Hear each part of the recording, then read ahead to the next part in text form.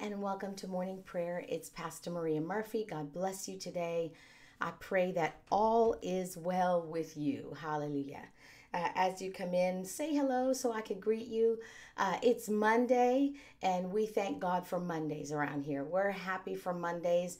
It's a day that we can live out our lives with purpose, and we expect good things, great things to happen on Mondays. Amen. And so we can set our intention for the week. We can accomplish a lot on Mondays. And so I thank God for Mondays.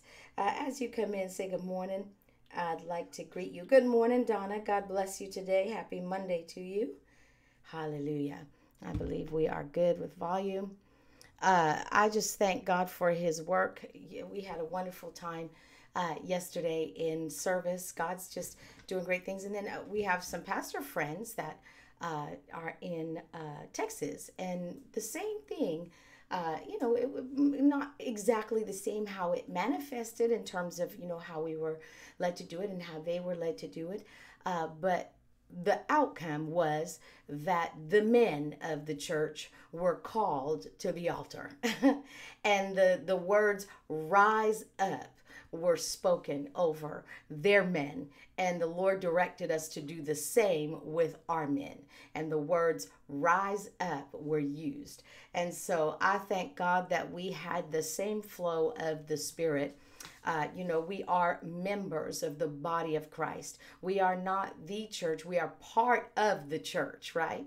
We're not the only church. There's many members. And so I thank God that he led that church to do the same thing he led us to do. I thank God. Our men. It was about the men. And so I thank God for that. Good morning, Miss Tracy. God bless you today. Glory to God. And so I was reading today in Philippians about Paul, and you'll remember that Philippians, this letter was written when he was, good morning, Ivan, and happy Monday to you as well.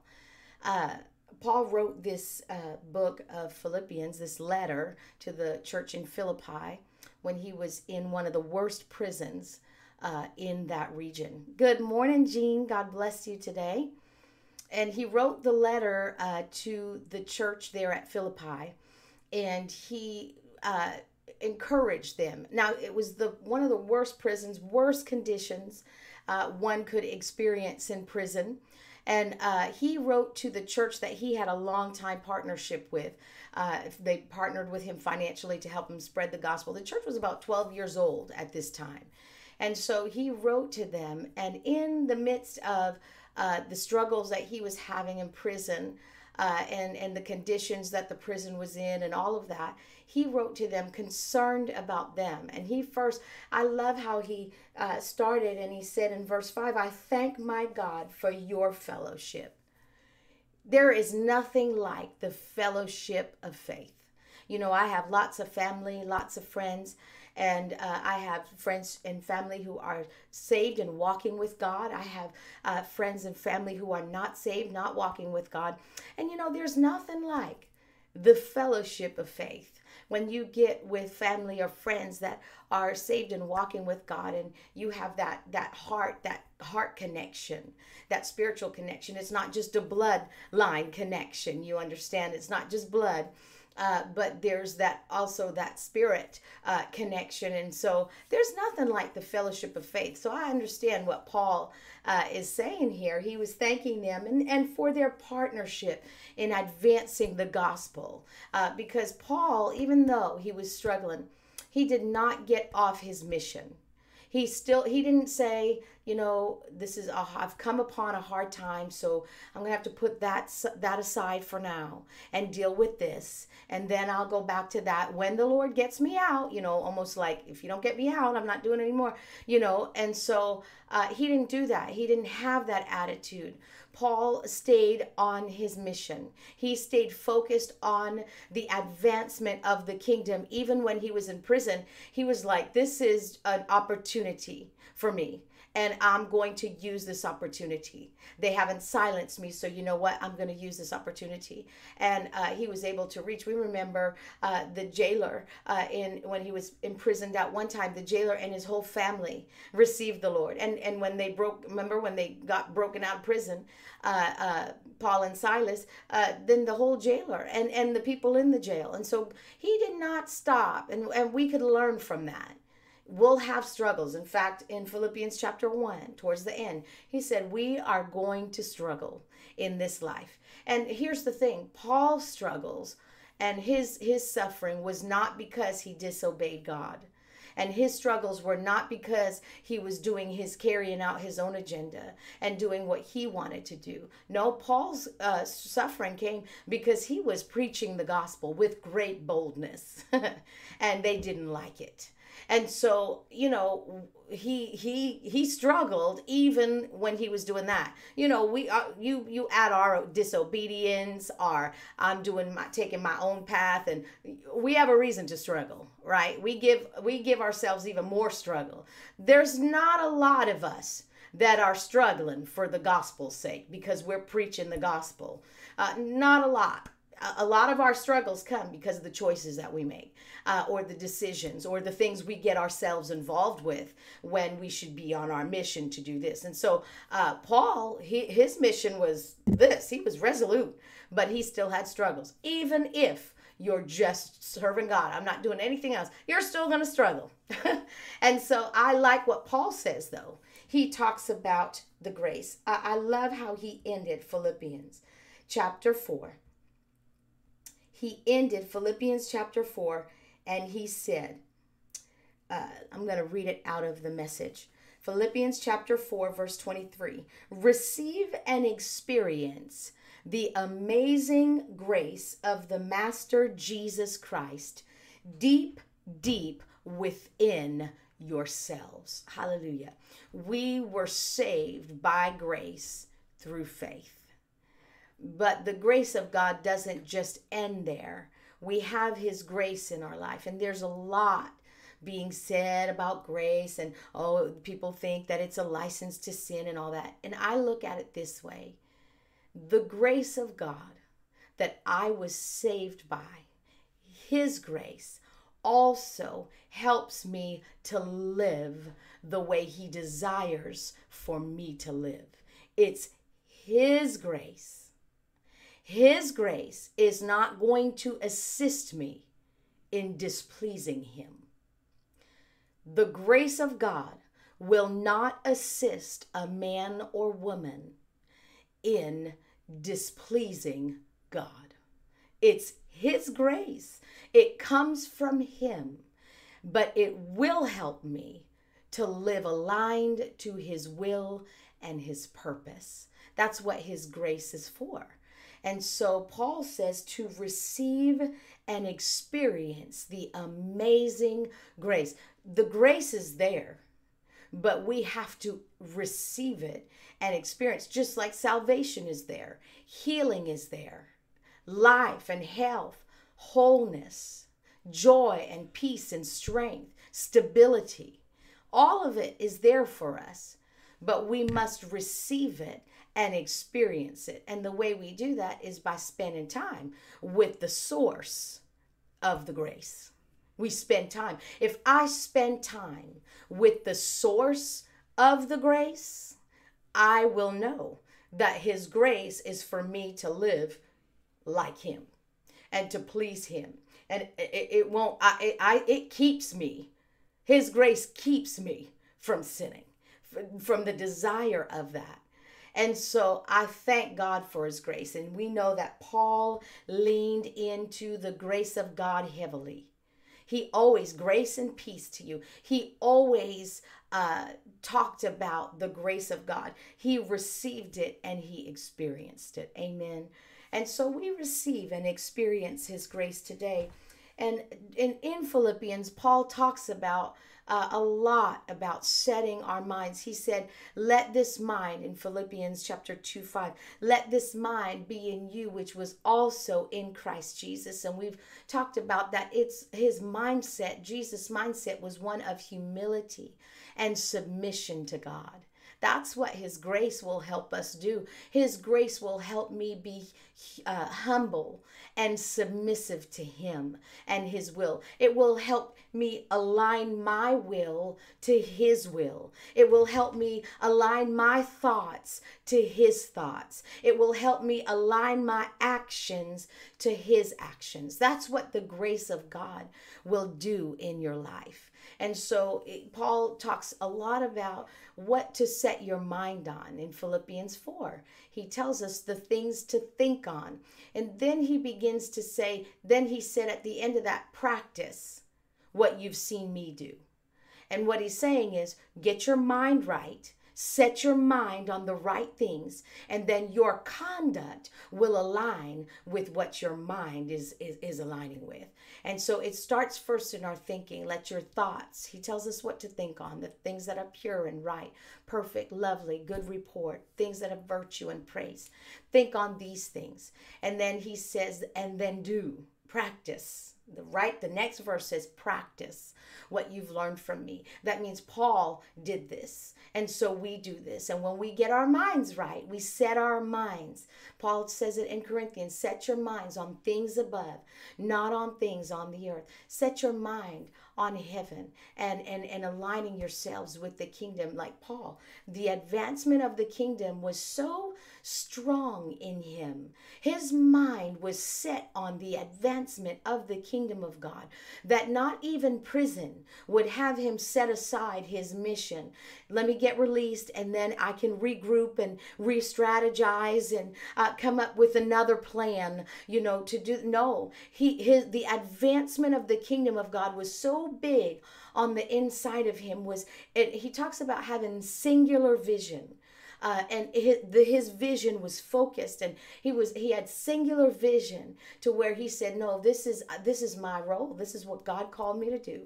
And this is what I'm going to do. And so we should do the same. And then he instructs us to be unified with other believers. The world needs the church of God to be unified. That's why I love that I'm here in Massachusetts and my friends are over there in Texas, and they have a church there. I have a church here, and God had us do the same thing in our services, minister to the men. Whatever way it was done, they were at the altar, our men were at the altar. That's unity in the spirit. We didn't call each other and say, we're not that close. We graduated or he went to Bible school where I went. And we didn't call each other and say, what are you all doing in your service today? And what are we going to do in our service? And what do you think about doing? There was no discussion, but the Lord knows what he desires to do with our men in this hour. We don't know. I don't even know what all of it meant yesterday, and I'm not even going to ask. I just let the Lord do what he wants to do, and then I know it's a blessing, and something good's going to come out of it. And they did the same. And so I thank God. I thank God that we are in unity. It's not something that we have to make happen, but when we align to his will, it just happens. And the world needs to see us unified. They're crying out for unity. See me like you see you, and I want to be seen and I want to be noticed. That's unity they're crying out for. You can't have that without the Spirit of God. You can't have that without the Lord being in the middle of it. And so Jesus is the answer for the world today. The rest of the song goes, above him there's no other.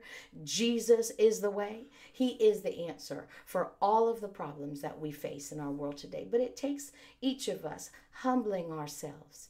That's the best posture we could have at this time, to humble ourselves under the mighty hand of God and to submit ourselves to him. Let his love work in us the way it worked in Jesus. Let it flow unhindered through us to others. And that's the way that we're going to change the world. We're not going to change it by our speeches and by our enlightening them with this or that. No, we love them and we tell them Jesus loves them, and we tell them he has a better way for them, and he desires that they experience and receive his grace. Hallelujah.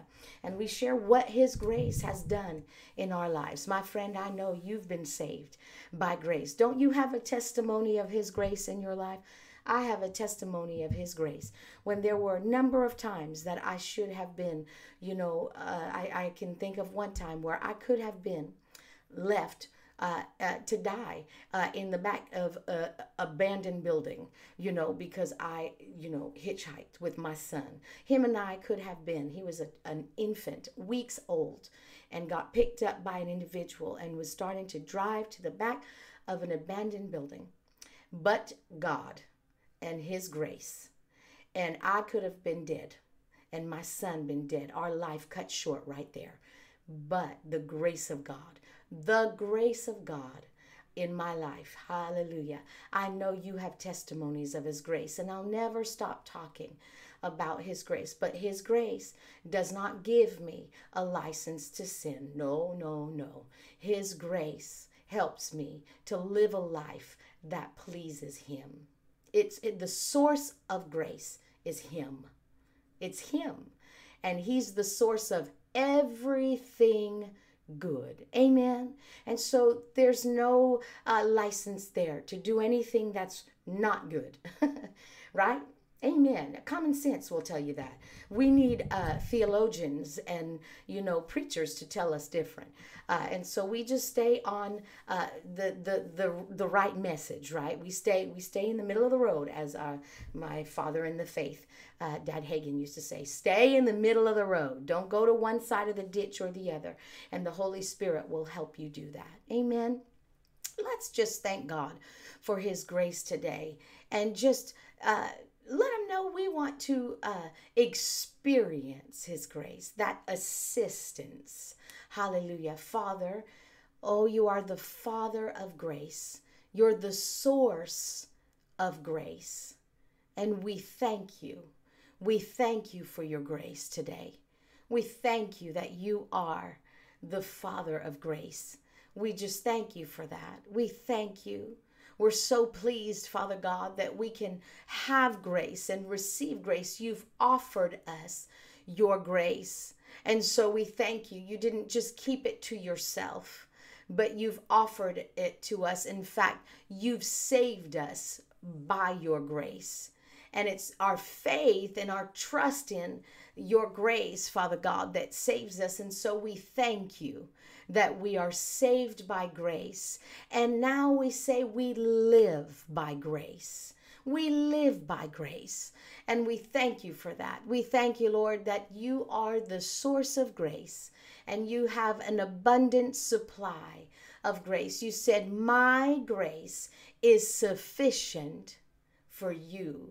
And when we look up those words and look up those passages, we find out that you are the God who is more than enough. And so you've given us more than enough grace. One translation says grace upon grace is what we receive. And so we thank you for your grace. And we acknowledge today and we let you know that we understand that your grace is not so we can manipulate your word. Not so we can manipulate the word to make it say what we want it to say so we can act a certain way, but oh, I have the grace of God. No, we understand, Father God, that that's not the case. We don't manipulate your grace, but we understand that your grace, it's your grace, helps us and assists us to live a life that's pleasing to you. It gives us the strength to do it, the ability to do it. We have the wisdom. It imparts wisdom to us to do it. It gives us understanding. Hallelujah. We thank you, Father, for your grace. We thank you for it today. And we thank you that we walk in your grace and your peace. We receive and we experience it for ourselves. And every time we do, we acknowledge it. We acknowledge it and we thank you for it. I just thank you, Father. I thank you, as Paul says, grace and peace be to you from God our Father and from the Lord Jesus Christ. He says that in the book of Ephesians. The grace is from you, and you are the Father of light. And you said that all good things come from you, the Father of light. And so we thank you, Father. Your grace is a good thing. And it doesn't lead us into doing bad things. It keeps us from doing evil. It keeps us from doing the things that we don't need to do, that are not pleasing to you. It assists us and strengthens us and helps us to do the things that please you. We thank you for it. We give honor and glory to it. And Father, your grace helps us to stay on our mission. It helps us to stay when struggles come, because we know trouble is going to come. You said in this world there will be trials, there will be tests, there will be persecution, there will be tribulation. But you said that you've overcome the world. And so we stay in you. Your grace helps us to stay connected to the vine. And it helps us to stay on our mission. It helps us to not get distracted by the troubles and the tribulations. And it helps us not to lay aside the plan of God, not to lay aside the mission from God, not to lay aside the things that you desire for us to do until this passes, until this storm passes, until this trial passes, until I come out on the other side of this, until I receive complete healing, until I receive complete restoration, until I receive. No, your grace lets us do what you've called us to do right here and right now, in the middle of trouble, in the middle of tribulation, in the middle of persecution. Your grace allows us to continue. And we go forth in boldness. Hallelujah. We declare your word and your works in boldness. And we thank you for that. We thank you for that. In the name of Jesus, we thank you and we give you praise for that. We give you praise for it. We give you praise. We give you praise. We thank you, Lord. We thank you, Lord. We thank you, Lord. I thank you that grace is upon each and every one of us today. We receive it. And you said to receive it deep, deep in our spirits. And so I thank you that it's been imparted to us. It's been deposited on the inside of us.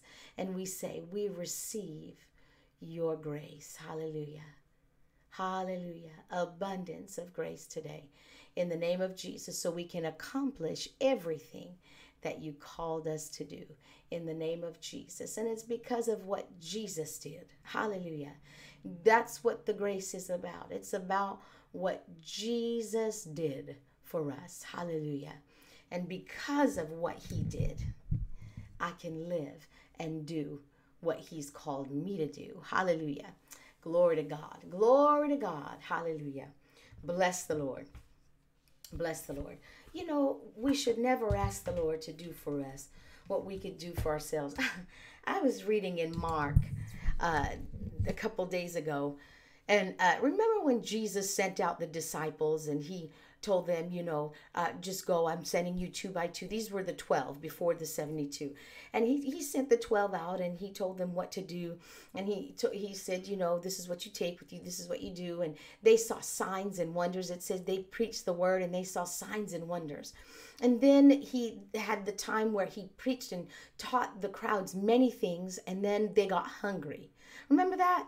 And then Jesus prepared them for a miracle. He had them sit down and he told them, give them food. And they're like, where are we going to get food? The disciples, these guys are the ones that were just used of God to bring miracles and healings into the lives of people. It said everybody they touched, just like Jesus. And they came back thrilled that even the devils were subject to us. And then he said, you feed them. And they were like, say what? What? We've not done this miracle before. We've done the healings. We've done the casting out demons. It might be a little too difficult. But Jesus said no. So Jesus prepared them and showed them how to do it. He prepared them. He said, have them sit this way, very organized. He prepared for a miracle. He didn't beg God. He didn't take the loaves and fish and beg God and say, please make this happen so they believe. No. He just said, I thank you for this. And it was multiplied. And they distributed it. And the disciples had a hand in that. Well, then you would think they healed people. Now they had like multiplication for food, right? They had like 12 baskets left over. And then at another time, 7 baskets left over and fed over 5,000. It says that was just the men. This is men and their families. So they seen this, and then they go on the boat. And Jesus goes, go ahead, go to the other side. And then it says, Jesus, in Mark, it says, Jesus walked on water. It said he intended to pass them. If you'll read it in Mark, it says he intended to pass them. But they started screaming out in terror. So he had to stop. And he told them, dudes, stop yielding to fear, is what he told them. Stop yielding to fear. But he probably thought, as he intended to pass them, he probably thought, oh, they got this. They did the healings. They did the food. They were, helped distribute that. They saw that. They got this. So it says Jesus intending to pass them. He was walking on water. Then they got fearful.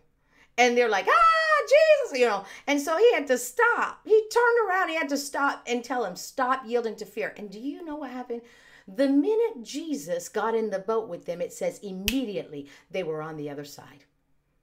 Did you read that in Mark? Read it in Mark chapter, I believe it's Mark chapter 5. They were translated to the other side. Hallelujah.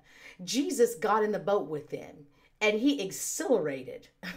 He accelerated the speed to where they were going. I would stick with Jesus, the master. Amen. And I thought that was awesome how, Jesus just intended to walk by. He's like, oh, they got this. They're okay. And then, of course, they weren't. Let's not be like the disciples. We see miracles. We see signs and wonders. And then we let something like a storm, scare us. And no, we stick with Jesus and the grace that he's given to us to walk out our race and to not lose the ground that we've already obtained. Paul talks about that. He says, you've got to keep the growth that you've already obtained. Otherwise, you'll start to go backwards. I don't want to do that.